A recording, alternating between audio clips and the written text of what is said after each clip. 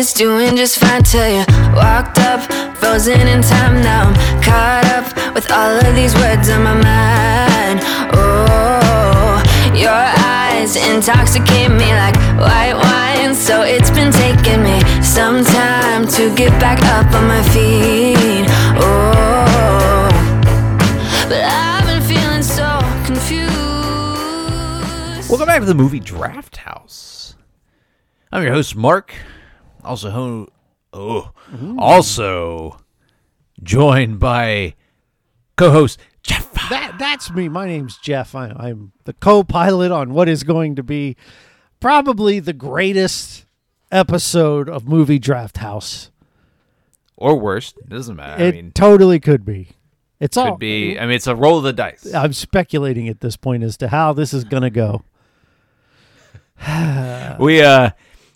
We've got new music for the pod. This is our second week in the month of February 2022.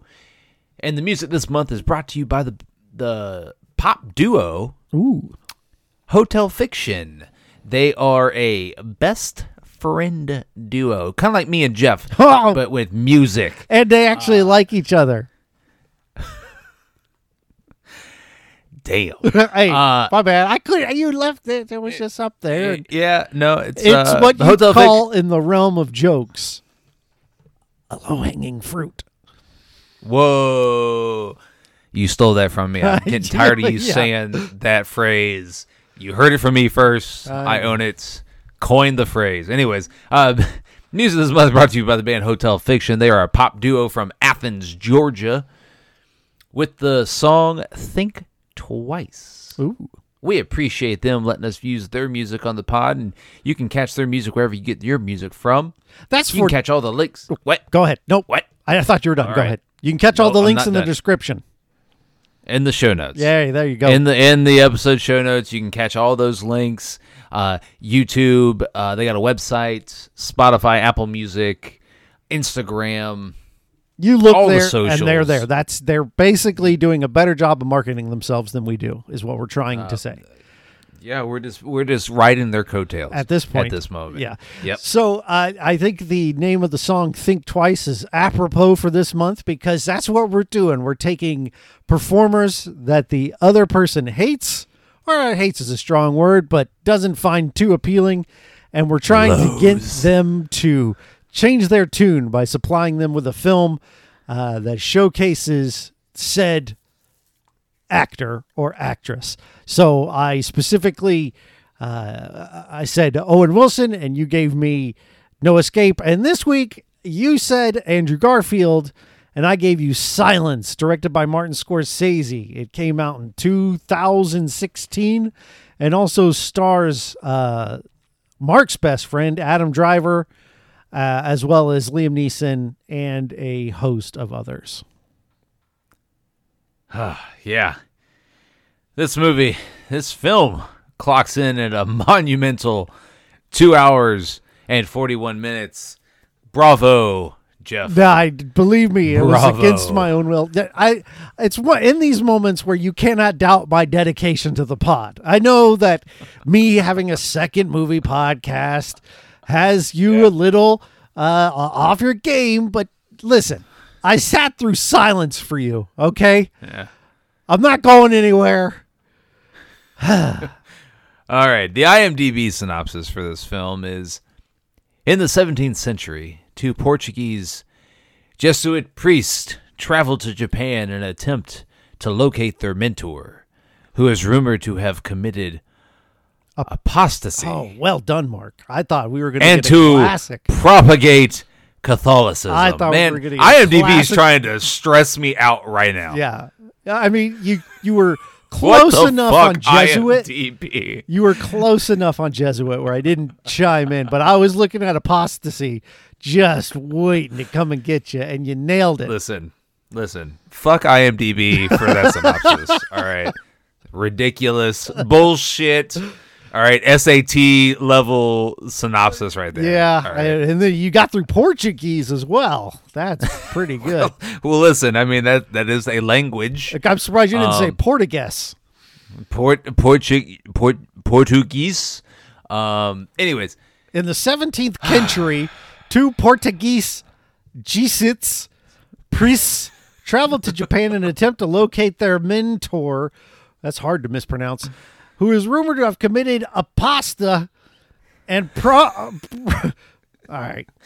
Is this film about cooking? Yes.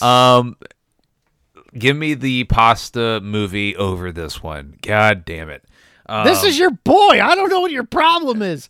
What boy is this? Scorsese. Who is this You boy? love Scorsese. Listen. You are I am a fan of Scorsese, and I don't dislike him. However, this is now the second film Yes. by Martin Scorsese that we have reviewed, and much like the first one, this one sucked. All right. So real quick then, hey, let's. You're in a room. There's 2 DVDs. You have to watch one of the 2 to be let out of the room. Which one are you watching? It's the one with Nicolas Cage, right? Okay. All right. I was just curious.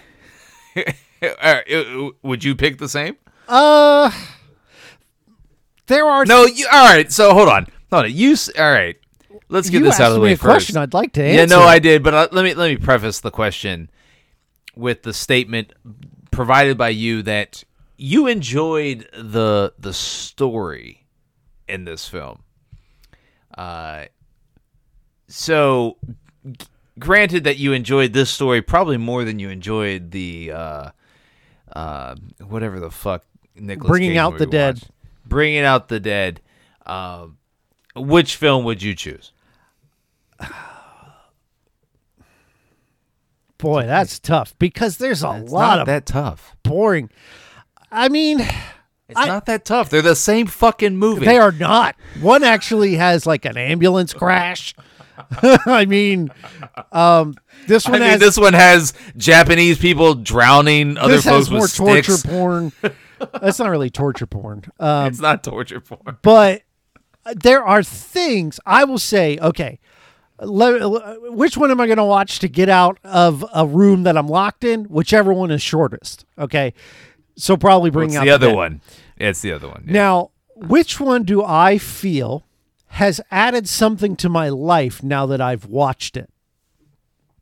I would say Silence. This is now, I'm not. Oh, this that- is interesting. This is all right. I'm we're gonna not go saying that deep. this is going to be an amazing movie, but as someone who believes in God and has faith, I found things in this film that I can take away and appreciate. And I can't say that I took anything away from Bringing Out Your Dead other than Gris, who is the best hospital guard in the history of hospitals. Also religious. Is he? Also a believer in God. Oh, who, Gris? Oh, that's Wait, true. which one- You're which- right. Yeah, that was Oh, what's his face? I think we recognize a theme here.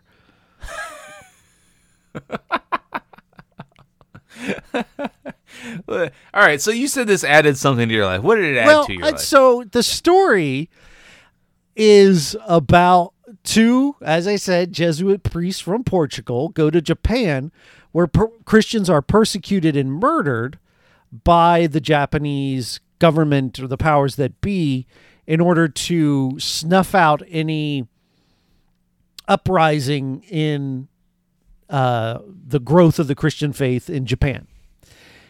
They are Buddhist. Yeah, it's a Buddhist nation, and Yeah. they are pretty much, they don't want any other religious influence in their country. And when you have 2 priests whose only purpose is to proselytize, how about that? You like that?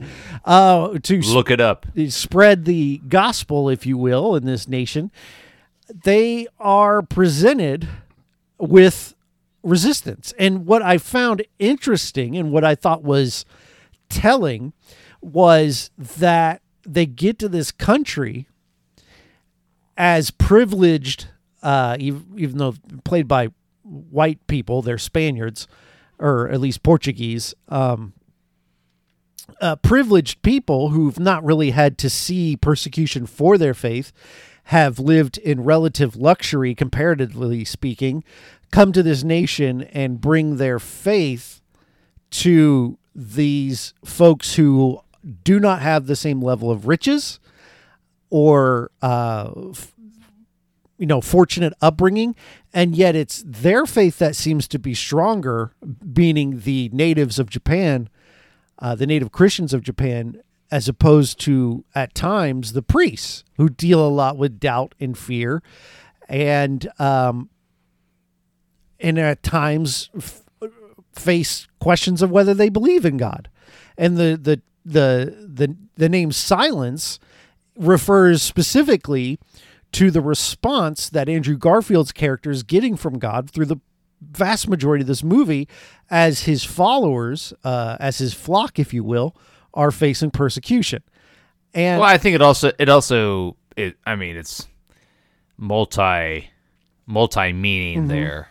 I mean, for the good chunk of the first act, Andrew Garfield's character and Adam Driver's character, who play the two priests that have come to Japan to find their mentor, who is played by what's his face, Liam Neeson. I wanted to say Leslie Nielsen, but that's way off. That's not Leslie Nielsen.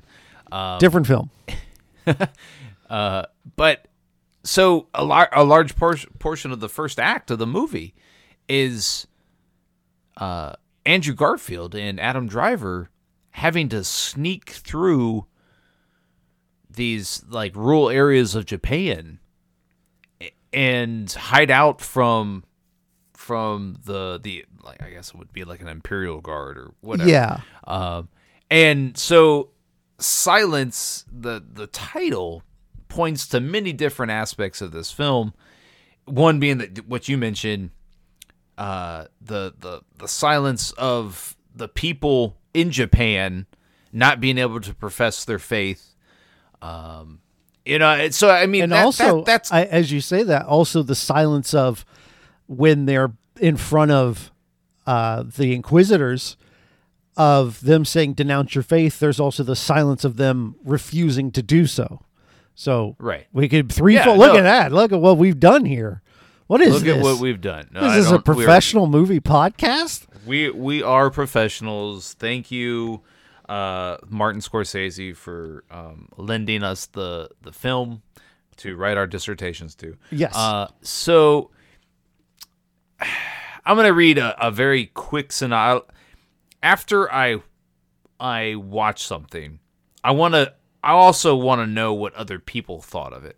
That's just something I do. Yeah. I mean, I have my own thoughts, but I also want to know, like, did my thoughts line up with other people's? We're about to find out, buddy. Me and you Drive Angry. Oh, what I wouldn't have done to watch Drive Angry this week. So I went to Rotten Tomatoes, and this film has a 83% tomato meter score and a 69% audience score. Nice. Nice. And so, largely it was well received. There's like few critics that have like these like nitpicks. Anytime you get a Martin Scorsese film, you're going to have people that are like, this is a Martin Scorsese film. This one was vastly different than a lot of things that Martin Scorsese typically does. I think there are some running themes, though. Like a lot of his movies deal with people who kind of mentally break down, right? Taxi Driver, Bringing Out the Dead, and this. I mean, Andrew Garfield's character, and to a lesser extent Liam Neeson, kind of, you get to see this gradual breakdown of the firm footing that they have at the beginning of the film, or maybe less so firm in Nicolas Cage's case, but So the not IMDb, Rotten Tomatoes list, they provide a blurb, a critic blurb of why they thought the movie was either good or bad, and this critic Amy Nicholson, who writes for MTV. I love Amy Nicholson. Yeah, she hosts a podcast called Unspooled. It's a movie review podcast. The first season went through all of the AFI movies. Yeah, Amy Nicholson. I'm familiar. Oh, you're welcome, Amy Nicholson, in the podcast that you have. Yeah, we just said your name on your podcast. It's way huger, but more huge, more largest. Yeah. So anyway, so she provides she writes this in her blurb about the film. Scorsese doesn't glorify martyrdom, and he doesn't even hate the killers. He makes death as blunt and dull and useless as a snapped pencil. The point is that there is no point. Ooh, that's And good Lord, if that doesn't sum up this fucking movie. I think that's a different viewpoint, right? So, and I think that's all right. You're about to get praise from me towards Scorsese in what is sort of a heady, backhanded, head up my own ass compliment. way. No, yeah, sure. That's what I think art is meant to do, right? Is to, because me, as someone who believes in God, and I don't know Amy Nichols' background, I would not be surprised if that sort of statement that she says is sort of nihilistic. But if she's maybe agnostic or an atheist, and I'm not judging in any way, but she can watch this movie and feel that death has no point. And I can watch this movie and find encouragement in my faith based on the story that's on the screen and come away with a totally different outlook, right? And I think that's good art. Whereas we've talked recently about movies that try to force a narrative or an ideal down your throat, such as No Escape last week, where we were like, they started talking about the U.S., and then what was the other one? What was the Hell or High Water? Where they're talking about the banking crisis, and it just was like, you're force feeding this to me. Whereas this takes that show don't tell mentality and allows me, as someone who believes in a deity, to watch it and find encouragement out of it, and someone who maybe doesn't. Again, I'm speculating.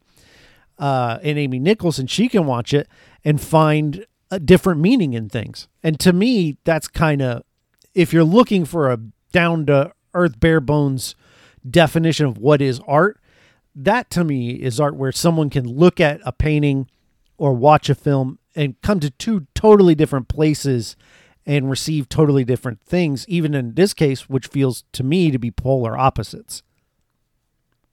Yeah, I felt the movie just, I mean, it's an acting showcase for Andrew Garfield, and this movie was chosen specifically for Andrew Garfield, and trying to sway my opinion on, yes, he's the reason we're all here today. Right. And so, like, he's obviously a good actor. Scorsese wouldn't have cast him in this movie if Scorsese didn't think he was a good actor. Mm-hmm. And he wouldn't have given him this role if he didn't think he was a good actor. He takes up most of the screen time. He's on the screen. Yeah, I mean, fucking Adam Driver's not even... Which had to be like 10 minutes. You had to love that, huh? As an Adam Driver hater, him not being in the movie was a nice perk. I wasn't prepared for him to go out the way he went. I wasn't either. He's a... What I mean, there's supporting actor, and then he's one step above an extra in this movie. It feels right. like, Yeah. I mean, he's like a bit part, but it's just Andrew Garfield blew your mind, and I win. No, like I didn't like the way he. I just don't like his emotion in this movie. It's very childlike emotion. And in a way, for me, that works because, and I don't think you're wrong, but he's a man who's not had to face any real problems, right? And I think that's kind of the two parallels here are these two priests who come in, and I think Adam Driver, for the time he's on screen, does a pretty good job. He's sort of this guy. It's crazy. Like, I really like the nuance of that character because he comes in and he's the first one to kind of get frustrated with how hard it is. But then later in the movie, he also can insists on being the more legalistic of the two as far as what you should be and shouldn't doing as a Christian. It's very brief. And again, I don't think it's heavy-handed where I think maybe someone else wouldn't pick it up and interpret that way. Whereas Andrew Garfield is definitely the most zealous, I think, and he's also cares a lot for his flock, the people that are under his priestage, if that's a word. And you later find out that the same can be said about Adam Driver's character. So I think there's a very authentic nature to the characters. So, I mean, majority of the film is Adam Driver free. Well, no, spreading the good word, right? And what do they call it? What do they proselytizing? No, they're missionaries. Missionaries. But like, what are they doing when they're preaching to people that have maybe never heard it? It's proselytizing. Okay. Yes. Yeah, sure. I'm serious. No, I believe you. Hey, Google, what I'm is just not going to say that proselytizing? word. So, proselytizing. I'm not. That's a ridiculous word. Here's the definition of proselytizing. The action of attempting to convert someone from one religion, belief, or opinion to another. Oh, the third host of the pod has spoken.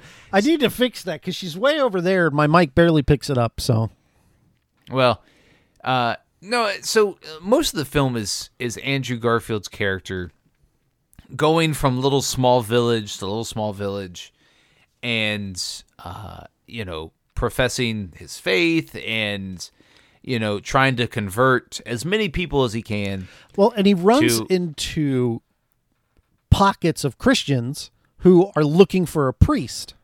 Right. And yeah. He gets like this following of people, like what you said with his flock. And he gets this following of people that they're very interested in hearing more from him and him doing, these godly acts. And well, they got to keep it on the low. And, so a lot of the movie is whispers. Yeah. It's very, you have to, and I found this, and it's super difficult in an almost 3-hour film. But when the volume, when the dialogue volume is purposely low, because so many scenes are just characters whispering, it's hard to maintain that focus on such low level dialogue. And I thought that that's one area of this movie that I didn't like in the production of it, is because I found myself like, this movie, I don't want to say it drags. Dude, I'll say it. As someone who's been more positive on this movie so far, this movie drags. And as much as I've said the positive things I feel about it, it has no business being this long. There are huge portions, and I don't think there are unnecessary scenes, but I do think the scenes that are in the movie go way too long. Like, how many times there's this reoccurring thing that happens in this film where they put down this image of Jesus or a religious image of some sort, and in order for the Christians to prove that they have apostatized and rejected their faith, they are supposed to step on these images. And there are scenes where they just keep showing you people either choosing not to or doing so, and it just keeps happening. And it's like, okay, we get it, right? Just stop.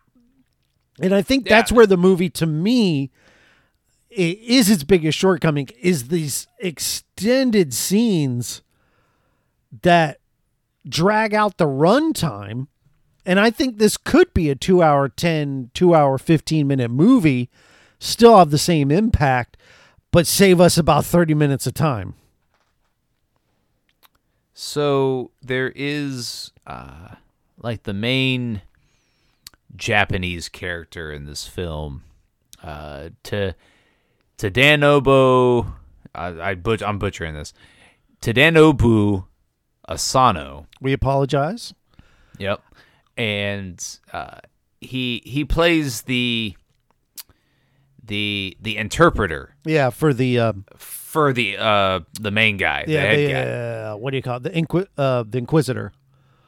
Yes, Who is And- hilariously, like, if he were in any other movie, I'd swear he'd be a comic book character. Like, the Inquisitor has this, like, lisp, and he's quite entertaining and engaging when he's on screen.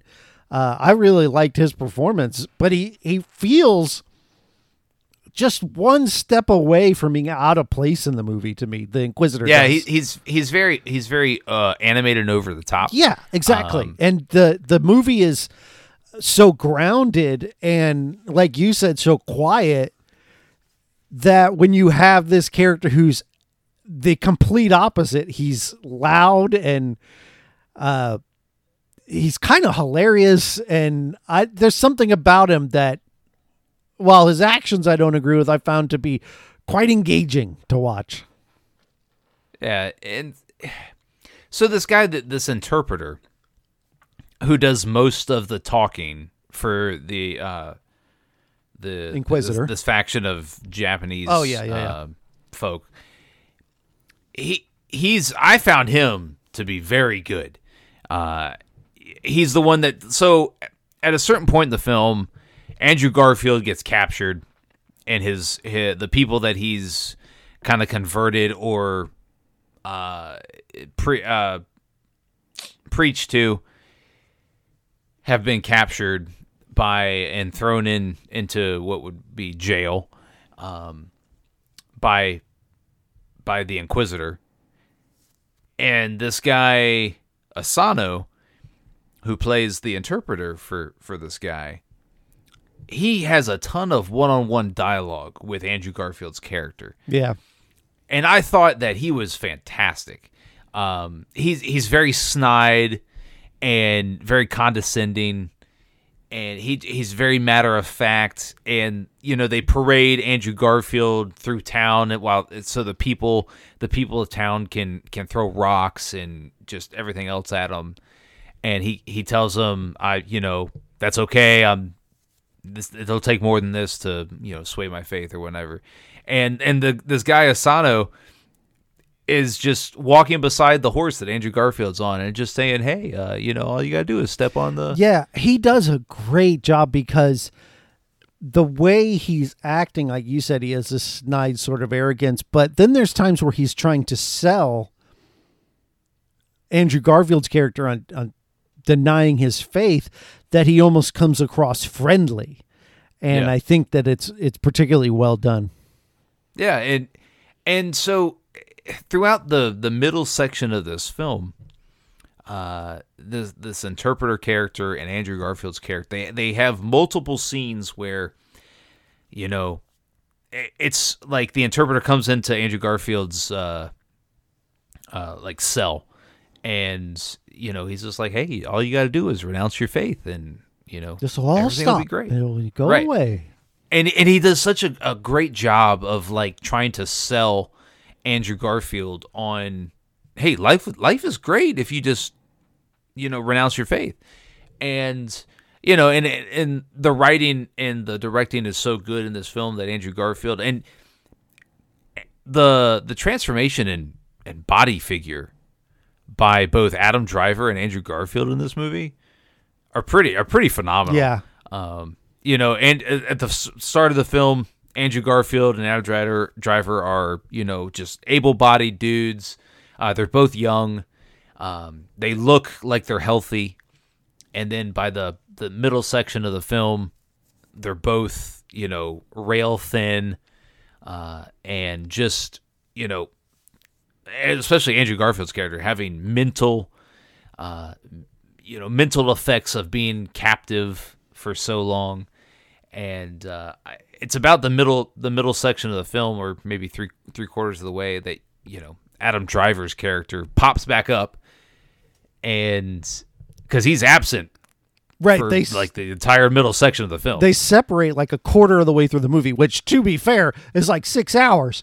But they separate, and then he comes back. You finally see him again, probably like an hour later of runtime. Yeah, right. And you don't even know what's been going on with him or anything. Well, the guy, the interpreter guy, takes at Andrew Garfield's character, Father Rodriguez, and he takes him to the beach, and he's like, "Hey, we got something like a special guest or a special visitor coming," and Andrew Garfield's waiting like up on a kind of a platform. Yeah, and he thinks it's going to be Liam Neeson, who, again, Right. the whole reason they're here is to find Liam Neeson.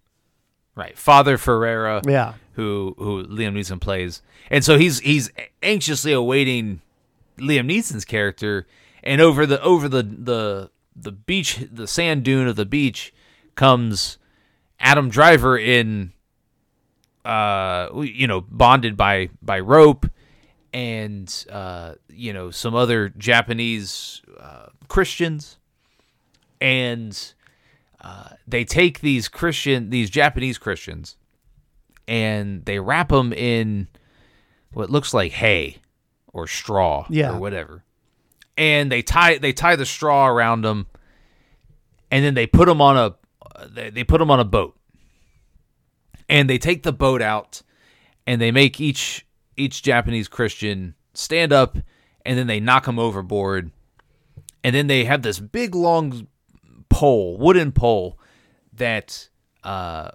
they use to hold the Japanese Christians that are in the water underwater, right, to drown them. And like I was like, what is this practice? And They get creative in their torture in this film.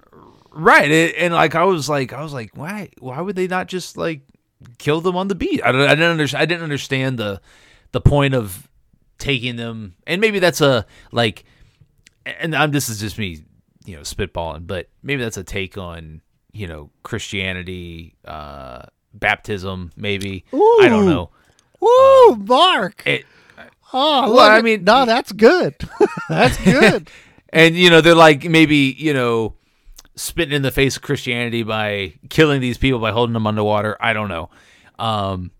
But like Adam Driver, as he see like two people die, at the hands of these Inquisitor folks, he decides that he's going to dive in the water and swim out to the boat and try to save these folks that are quite obviously already dead. No, the one he gets to is very much alive when he gets Oh, there. the third one they knock over, you're right. And so he's by the boat, and like the guy with the long stick just is like, okay, well, I'll drown you too. And he pushes him underwater and just drowns. It's like, wait a minute. I was like, how did Driver go out like a little bitch? I don't think he did. He went out trying to protect a member of his flock. And Yeah, but it didn't make much sense the way he died. It's because, like, why would Well- you just not swim away from the stick? well, because the body was there. He's trying to You're save in the water. person. You're in water, though. Okay. Swim away. Okay. Just like if you swam up to the boat, swim away. You ever from seen the boat. Prometheus? And the end when the big wheel is rolling down on Charlize Theron, and you're just like, Yeah. move to the right, dum-dum. Right. Okay. Right. But anyway, so Adam Driver is killed at the 3/4 mark of this movie, which is also coincides with like the 5-hour mark. Yeah, 3/4 And- mark. So we've been watching about 18 hours of film at this point. And like this completely wrecks Andrew Garfield, who just witnessed his friend and Several members of his church. right. They were just murdered. Yeah. And he's taken back, and he's taken back to the village, and put back in his cell. And this was a means to get him to renounce his faith again, by witnessing the killing of his friend and flock. The Inquisitor and like the Inquisitor's guard or people, this was just a tactic to get him to renounce his faith. Yeah, and he doesn't, and so like he sits again in this cell. Right. So and he stays steadfast, but what they don't see, but what you get through hearing his prayers and his internal monologue are the doubts he's facing. Because why didn't you protect them, Lord? These are perfectly reasonable questions. I had some place I was going to go with that, and it's gone. Yeah, and like I get people like I forget what year, like this what era, 17th century, so the 1600s. Yeah, so I mean, people are very dumb in this time period. All over the place, all over the world, people are dumb. It's because they believe just, asinine things. And it's just like he's sitting in this cell and he's having these doubts of his faith. And I get it. He's been in this country now for probably several months. And he was sent here to find somebody. And in the meantime, he's preached and garnered support for Catholicism and Christianity. And in that time period, he has grown to appreciate the culture, I think. And I think that's something that we see from Garfield's perspective, is that he appreciates the culture of the Japanese people, while also attempting to get them to convert. Mm-hmm. And I thought that was a unique perspective of this film, is that, you have these two white people, even if they, right. I mean, even if they're supposed to be Spaniards, but well, I mean, so they're from Portugal, which is right off of Spain. It's a little strip of land connected to Spain. So I don't honestly know, but I'm pretty sure Andrew Garfield and Adam Driver don't qualify. Yeah, they probably should be darker skinned. I don't know, though. I honestly have never been to Portugal, but I know. Yeah, anyway, who knows? But like, I thought that was a unique perspective of this film, is that you take these two, or I mean, if you count Liam Neeson's character, three white dudes, and you throw them in 16th century Japan, and how different is that in the culture shock, which they didn't like. I didn't see a whole lot of culture shock from Andrew Garfield or Adam Driver, for that matter, is that they weren't like taken aback by, oh man, this is Japan and it's crazy here, and like they do this, then that. And, there wasn't a whole lot of that going on, but like there was a lot of Andrew Garfield watching. Yeah. The Japanese people and doing their like everyday things that they do, and kind of what I figured was appreciating, these people and their everyday lives, but also, appreciating these people for who they are, but also realizing in his perspective that they need Jesus. Mm-hmm. And I thought that was a really unique perspective for this film, and it made me appreciate the storytelling here, is because like it'd be very easy for this movie to get lost in two Portuguese priests trying to find their mentor. He spends a large amount of time. I don't know that they ever go looking. Right, they don't go looking, and it's like Liam Neeson gets tired of like waiting, and he's like, all right, here I am. All right, yeah, I'm ready.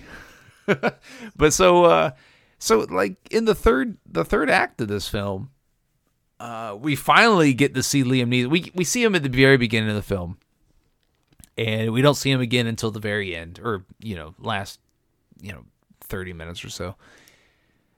And this is probably my biggest gripe of the film, is that we're meant to feel something for Liam Neeson's character. And he's been up until this point, he's been a character that we don't see, we just know of, and it's like the driving force behind Adam Driver and Andrew Garfield's characters. Yeah. But we never see what Liam Neeson's up to. That's kind of the mystery behind the film is he dead? Is he alive? And they ask throughout the film, Andrew Garfield's going to several people around Japan going, hey, do you know Father Ferrer? Is he alive? When was the last time you saw him? And so when he finally pops up and he's not the person that Andrew Garfield was expecting,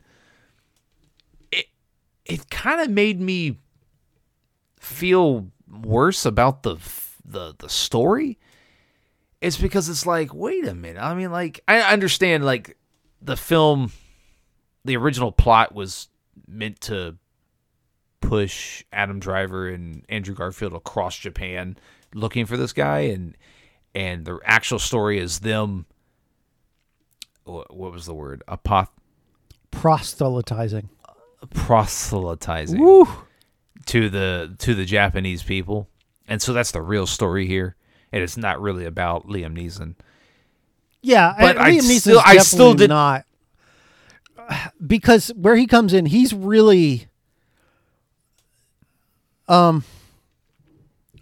So what happens is basically the Japanese Inquisitor, the interpreter for the Inquisitor, brings in Liam Neeson almost like the next last ditch effort. So what you find out, and I think this is where I was going before when I said I couldn't remember, is that the Inquisitor and his team have realized that creating martyrs or killing these priests doesn't actually help stop the movement.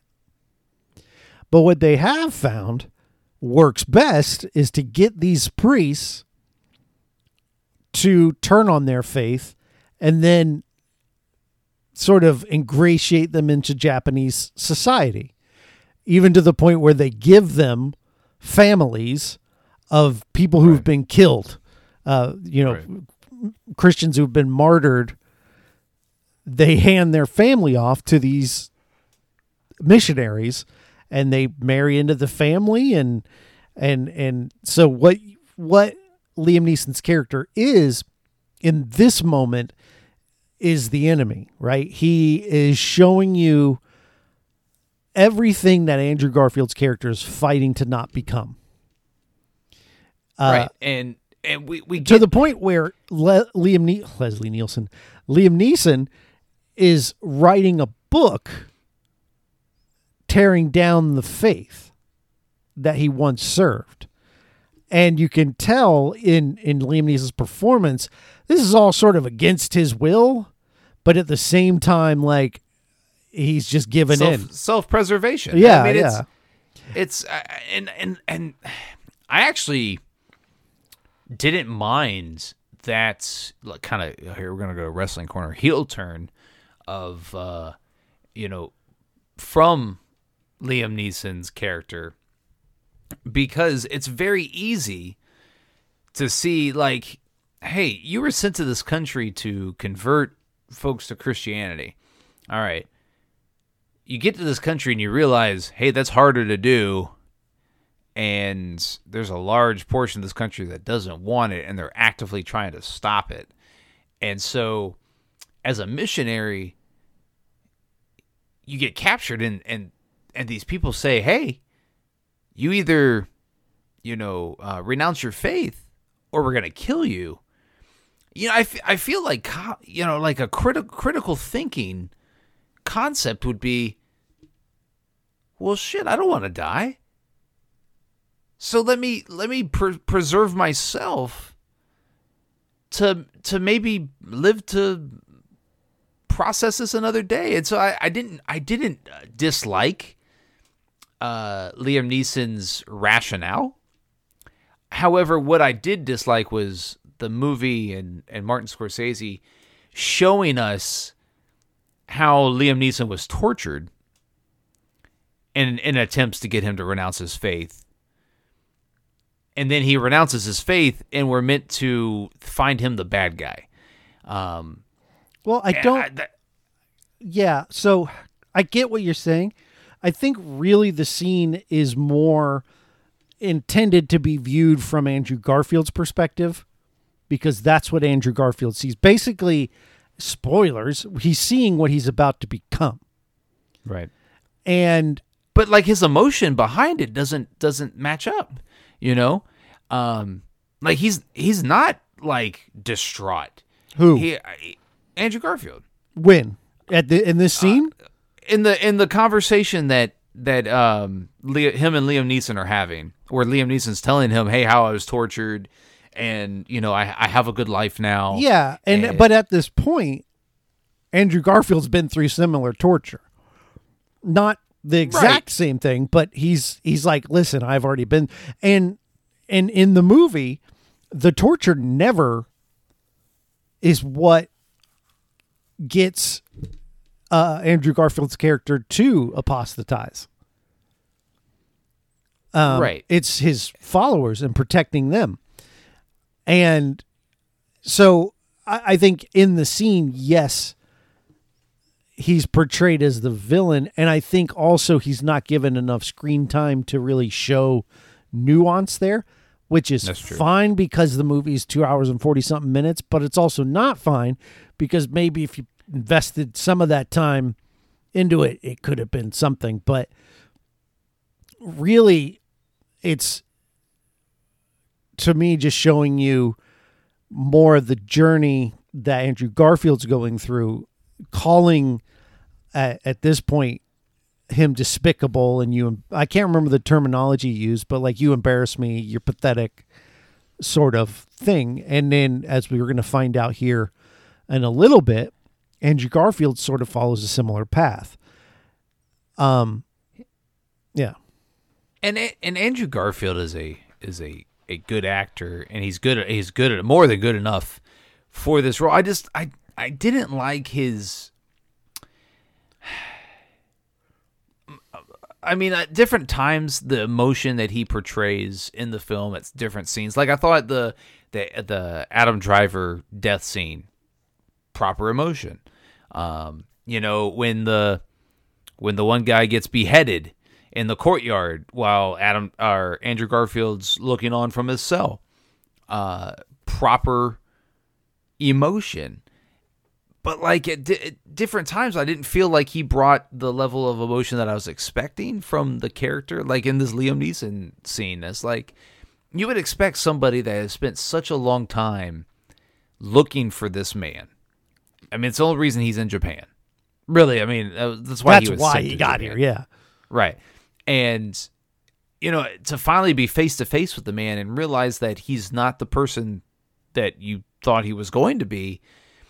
And that kind of your trip was wasted. And at face value, your trip was wasted. You take a step back and you realize, oh, I converted this many people. And so then it wasn't wasted. But like at face value, your whole trip is for nothing, is because this man has renounced his faith. And he's sitting face to face with you telling you, hey, you should renounce your faith too. At no point in time did Andrew Garfield convey the level of emotion that I thought he would convey, or thought he should have conveyed, because of everything that had happened in his journey to get to this moment. And I just felt like it was kind of a letdown for me. Like, I wanted to see Andrew Garfield get upset. I wanted to see him, get angry and kind of reach out of the religious bubble. That, because these figures they're priest characters. And so they're held to a certain standard of emotion and just very even keeled, and they don't get too high and too low.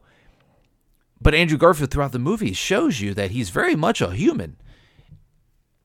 And like, I wanted to see that human emotion from him, and I didn't get that. And so I felt let down in that moment. And I was like, this is the big moment where, man, these two characters are supposed to have it out verbally or whatever. They're supposed to get emotional, and neither one of them got emotional. And it was like, Liam Neeson's character was never on the defensive. It's because Andrew Garfield's character never put him on the defense. Well, and I to be honest, I didn't find Liam Neeson's performance to be particularly great. In the scenes he's in, while there are a few of them, there wasn't any moments of greatness to me as far as his performance. But he's also a character who's been beaten down by life and is a shadow of himself and is essentially reading the cue cards, not literally, but figuratively reading the cue cards that the Japanese have given him to say. I don't think this is his first rodeo, and they brought other priests to this man. So I can kind of excuse that a bit. Well, that's my opinion of how I thought the film was going to go, and you get this moment, of conflict. It's like the first big moment of conflict, and it's not really conflict, but it's this this tension where this one character meets this other character, and that's been the driving force throughout the film. And you think that there's going to be this big conflict moment, and it doesn't really happen. And I felt let down, and like I feel like that's kind of where the critic Amy Nicholson was maybe getting at, is that maybe the point, and she gave this a tomato, by the way. She did Yum. She did not give it a splat. But where she says, Scorsese makes death and as blunt and dull as useless as a snap pencil. Well, that can bleed over into the conflict resolution here is that it's dull. It's this guy, he's beaten down. He's he doesn't have the gusto to defend himself from Garfield's accusations and questions, and so the point is that there is no point. He's just beaten down, and he's renounced his faith, and he's living this Japanese life now, and so yeah, I can see where Amy Nicholson's perspective on this film kind of is showcased in this moment, is because the film builds to this moment. And then, much like everything else that's happened to Andrew Garfield, it's kind of lackluster in life, and he just is a witness to it. And I think that's the bigger message here, is that sometimes you can do what you want, and you can say what you want, and you can try to sway people and all this, and sometimes it just doesn't work out for you in the end. And I think that's what we see at the end with Andrew Garfield, is that he's renounced his faith in word. So where I come from, and we'll get to the ending here, okay, is I think a question that I ask myself watching this movie is, what does faith look like? And you get a lot of different people displaying a lot of different places that their faith has put them. So you get the early villagers that they meet. They are very faithful, despite the meager means they have, despite living under a government that persecutes them for their beliefs. They're still extremely faithful, even to the point where Andrew Garfield's like, wow, your faith inspires me. They even have a guy there who's essentially a priest, but the church hasn't dubbed him so. But to me, like where I come from, my circles, he's the guy leading these followers in prayer and what he knows. I'm like, he's the priest of this area. But of course, you need to have the actual head guy in, but whatever. And then you have a character we've not really brought up, and I can't remember his name, but he starts off as the guide for our priests as they get to the nation. And he was with Liam Neeson when he apostatized, and this Japanese character has done the same. And then he sells out these priests for so many pieces of silver, which, of course, is right out of the Bible from what Judas did. They even bring it up. And then he comes and begs forgiveness. And then he betrays them again. And then later on in the film comes back asking to pray with the priest for the forgiveness of his sins again. And that's what his faith looks like. And then there's Andrew Garfield, who has a lot of different changes in what his faith looks like. At the beginning of the movie, he's very zealous. There's no doubt in his mind that God exists and that praying and doing these practices will benefit you as a follower of Jesus. And then as he's actually faced with consequences and, being persecuted, his faith changes as he sees his followers being killed. I would argue that he doesn't lose faith, although he has these questions. He's always praying. He's like, where are you? Why aren't you with me? And to me, that's what his faith looks like in that moment is, where are you? I can't hear you. And yet that's his faith, his mustard seed, if you will. And then as we get to the end of the movie, so the short answer for what happens is what causes him to actually apostatize is that all of these followers are being tortured in a very gruesome way. And in order to save them, he apostatized. I've said these words so many times now, but he steps on the little plaque that is a picture of Jesus and it saves them. And now he's got a Japanese name and a Japanese family. But at the end of the movie, there's like this cut at the end of the movie where there's this new narrator who's like a historian, and he talks about what happened to Liam Neeson's character and Andrew Garfield. And Andrew Garfield grows old and dies. And as they're about to cremate him, his wife places something in his hand. And as they're burning the barrel that he's in, they zoom in and you see that's a cross that he's holding. And so his faith became from being totally confident to being someone who's doubting but is just praying to believe, to someone who has now had to hide their faith, but still very much, even if it's just a little bit, believes and holds on to something. That's what his faith looks like.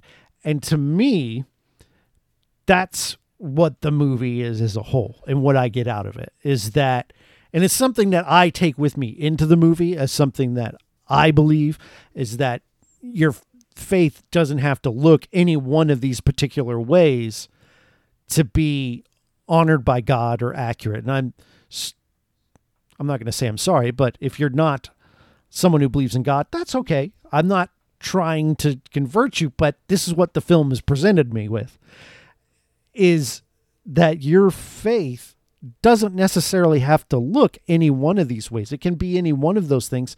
You could be someone who's been in the church for years and is now doubting because you don't like the way the church is acting, or you can be super zealous and really good about reading your Bible and you lead a Bible study and that's where you are. And wherever you are, that's okay. And that's what I take out of the movie. Well, I think you can also transpose Christianity for any whatever faith. Yeah, absolutely. And having never practiced another faith, it's hard for me to relate it in any way to the other ones, but I'm sure they face very similar thoughts and processes and things they go through too. I mean, I don't think that we're necessarily that different than any other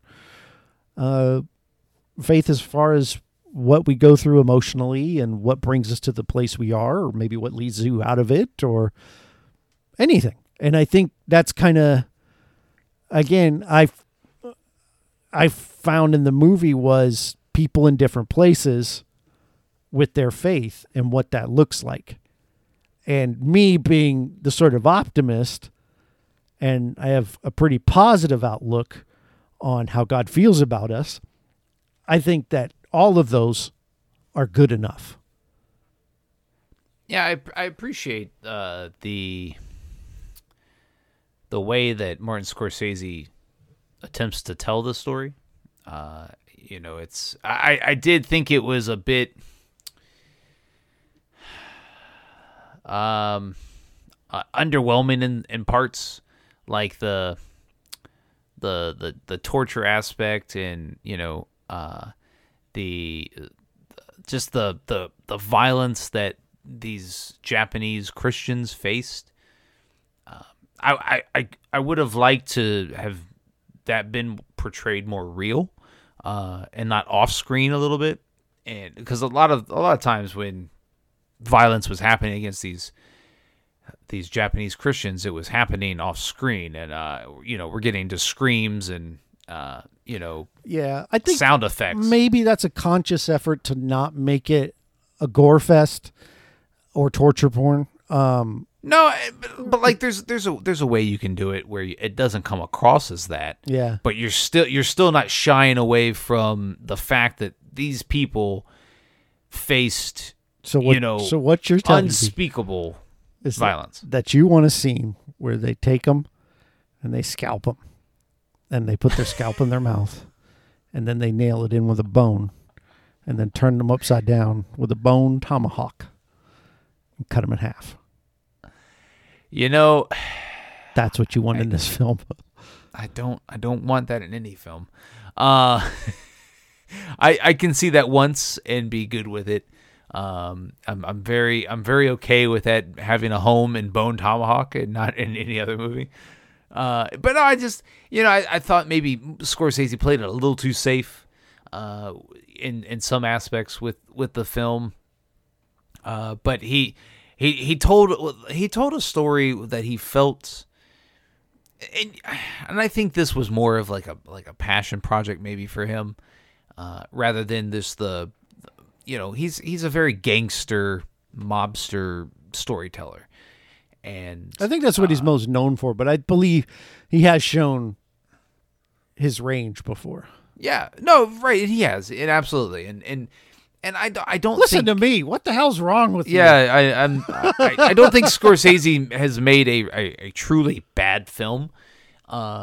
Most films he makes are just too damn long. They're long, and he's gone. I mean, he's gone on record as saying that he doesn't feel he can tell a story in under 2 hours. Yeah. Listen, if you want this podcast to end, just try to make me watch The Irishman. Just try. I'm out of here. I think that, this film represented something different for him, and it allowed him to maybe tell a complete story from a different perspective in a genre that he doesn't typically direct films in. And I don't know the historical accuracy behind any of this. Nor do I. But it seems like he took care of the culture that these 16th century Japanese people lived in, and it appeared that he paid close consideration to showcasing Japan, or this era Japan, in ways that didn't cut it short or just try to gloss over it. So I appreciate all that. I do. I appreciate this. I appreciate the storytelling. I just thought it was very boring. I didn't necessarily like Andrew Garfield's portrayal of the character, even though I think Andrew Garfield's a good actor, and I think maybe you've won this one, Jeff. I don't know. I'll take it as humbly as possible. I don't want to get so gloaty that it makes you not want to be honest with yourself how you felt about Andrew Garfield now that you've seen the film, as opposed to so let me ask you then, do you feel better about Andrew Garfield now that you've seen this movie as far as his performances? If if you see him in a film, I'm interested in that. Oh, it's got Andrew Garfield. Is he going to turn you away? So the answer is yes, but so I did watch another recent movie from that had Andrew Garfield in it. It's called The Eyes of Tammy Faye, and it's on another HBO Max. Faith, Tammy It Faye is Baker, another- right? Yeah. Yeah, it's a faith-based film, but it doesn't shy away from Well, it's from about any of Tammy Faye their Baker. shortcomings, right? Right, yeah. And it's the rise and fall of Tammy Faye and what was the guy's name? The Bakers. They're televangelists. Anyways, Right. and Andrew Garfield plays the Tammy Faye's husband, and I just like, man, he just approaches every character like with this like kind of this like, you know, all shucks attitude, and sometimes that's not good. I don't like it. And like I thought like in like the beginning, the first half of this film, Silence, that's what I was getting. I was getting the all shucks Andrew Garfield, you know, Peter Parker Spider-Man character, and I didn't like it. I didn't want that. I wanted a different character, and as the movie went on, we got the evolution of Andrew Garfield's character, and I thought he did admirably with the role. And so yes, I will give Andrew Garfield a second consideration when I see his name in the credits, and I haven't seen the film. So yeah, so I will look at Andrew Garfield differently after seeing this movie. It's because he did show range. He did show that he is capable of carrying a 3-hour film. So yeah. Well, it only cost me 3 hours of my life. But what's 3 hours? Yeah, it's a lot, apparently. It feels like a lot. So let me ask you, so this had no bearing on the podcast, but let me ask you this. So having seen this film, do you approach Martin Scorsese films differently? Yeah, and I think to me, I don't want to say unduly because he's not. I've called him a hack on the pod, and that's clearly an exaggeration. I mean, because he's made absolute classics, and I mean, Goodfellas, and you know, I guess that's it. He's not made any other films, I think.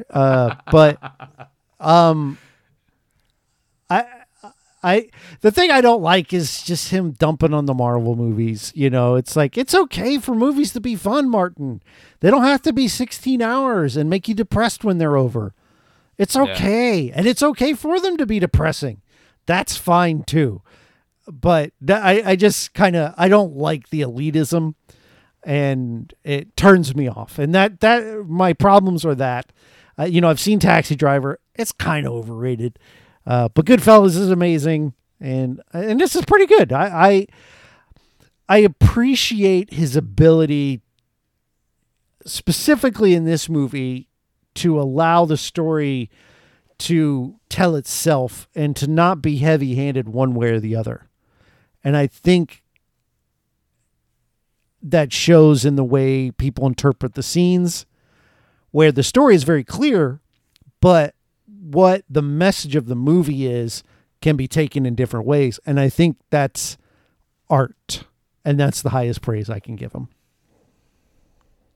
Well, I too think that sometimes movies can be depressing but still enlist hope. And I think that's one of these films, is because, you know, if you identify, you know, as a Christian and you practice Christianity and you have faith, I think the ending of this movie is hope. You know, it's Andrew Garfield never completely lost his faith, and he still hung on to, you know, his beliefs, and he died, you know, with those beliefs, and you know, so the film does point to that, which to me is a level of hope that you know, you can have a movie that's largely depressing. This movie is largely depressing. Yeah, there's not a lot of parties. No, there's not a lot of smiles and happiness going around. Yeah. But like at the end of the movie, you're just like, you know, I could see anybody going, huh, So his faith carried him through. Maybe mine can too. And and so that I can get behind, and so I do think that this was a good film.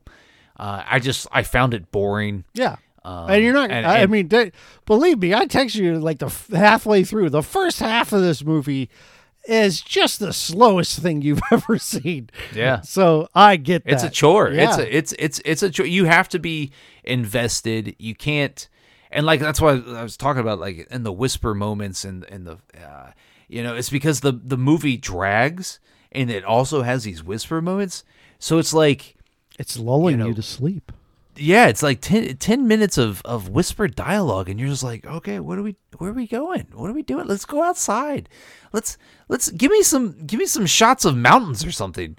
And it's just like, and the cinematography is very good in this film, by the way. So, anyways, that was so good. That was good. It's a good choice. I guess. I don't know. It's fine. Honestly, I would never have watched that movie. Nor would have I.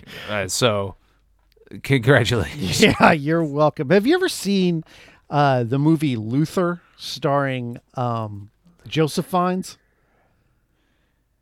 It's about Martin Luther and the Reformation. That's a good movie. I don't think so. That's another one that kind of reminds me similar observations when I finished watching it, and but a much more palatable movie at 2 hours and 3 minutes. But anyway, that's maybe one day I'll keep that in my back pocket, and I'll throw it on the pod one time. But as for now, you're back on the clock, buddy, and you got to find out a way to make me like, what's his name? Kevin Costner. That's the guy, Kevin Costner. What movie are we watching by him? You picked it.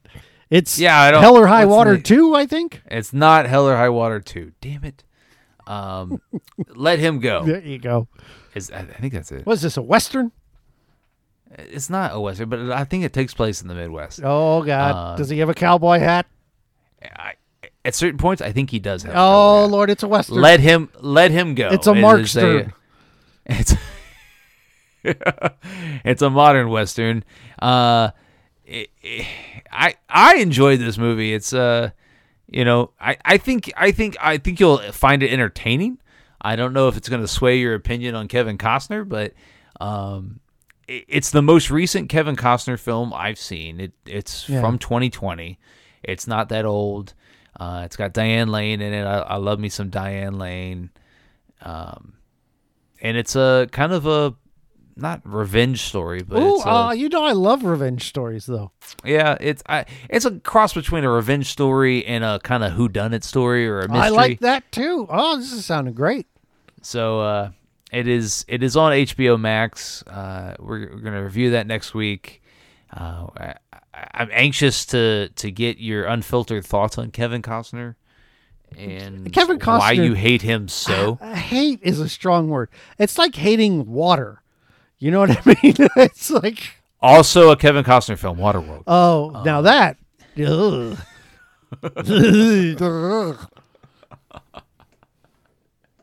Well, I mean, I guess if that's it, you can find Mark on Twitter. You can find him at I Heard You Liked. Yeah, so Jeff's got a new season 2 of a podcast coming up. What day is this episode releasing? It's like 2 weeks ago. By now, there's already 2 episodes out. I think. Is there really? Well, yes. By now. No, the day this one's releasing will be February 10th. Yep, they'll have. So you will have 2 episodes. 2 Absolutely. episodes. So you can find Jeff at on Twitter at Podcast by Jeff. He's got a new season. Spielberg chronologically. What episode did they? What movie did you just review? It's called yesterday? Something Evil. It's a made-for-TV demon to counteract this movie, demon possession film, and it's not very good. Okay, good. Well, much like most directors in their early I don't days, know, dude. He's way, but like, had I watched Something Evil in the middle of Hitchcock, I probably would have been like, "Oh my God, this is so good." but Yeah. Well, but yeah. So if you want to get at the pod on Twitter, it's at Movie Draft House. Throw us some recommendations for some monthly themes, or if you have some music considerations that you think need to be showcased here on the show, we'll take those into considerations. And the music, once again, is brought to you by the band Hotel Fiction with the song Think Twice. Catch the show notes for them. We appreciate them. Jeff, I can't wait for March's theme. What are we doing in March? Did we discuss? I think we did. I think we settled on it's musicals. Oh, okay. I thought we had settled that. I agree. I believe that is the case. That's what you're looking forward to. Great. I am looking forward to musicals. I have a banger of a list. Oh, I mean, I have nothing. I think I've seen maybe 3 musicals. One of which I love, which is La La Land. But I don't know that I'm going to have us watch that for a pod because I like it too much, and you might piss me off. Ryan Gosling came dangerously close to making the short list for this month. Yeah. Oh, I would have put. I don't like it. He's like Kevin. He's like young Kevin Costner. All right. So let's have a mini episode right now of liking Ryan Gosling. Have you seen the other guys? The other, not the other guys. Russell Crowe. The Russell the Crowe, good guys? right? Yeah, with Russell Crowe. Yeah. That's a great movie. He doesn't emote. I think he's good. I think it's good. I mean, the baby goose doesn't have a whole lot of range. All right, the goose is loose in the hoose, and I will not have you besmirch him.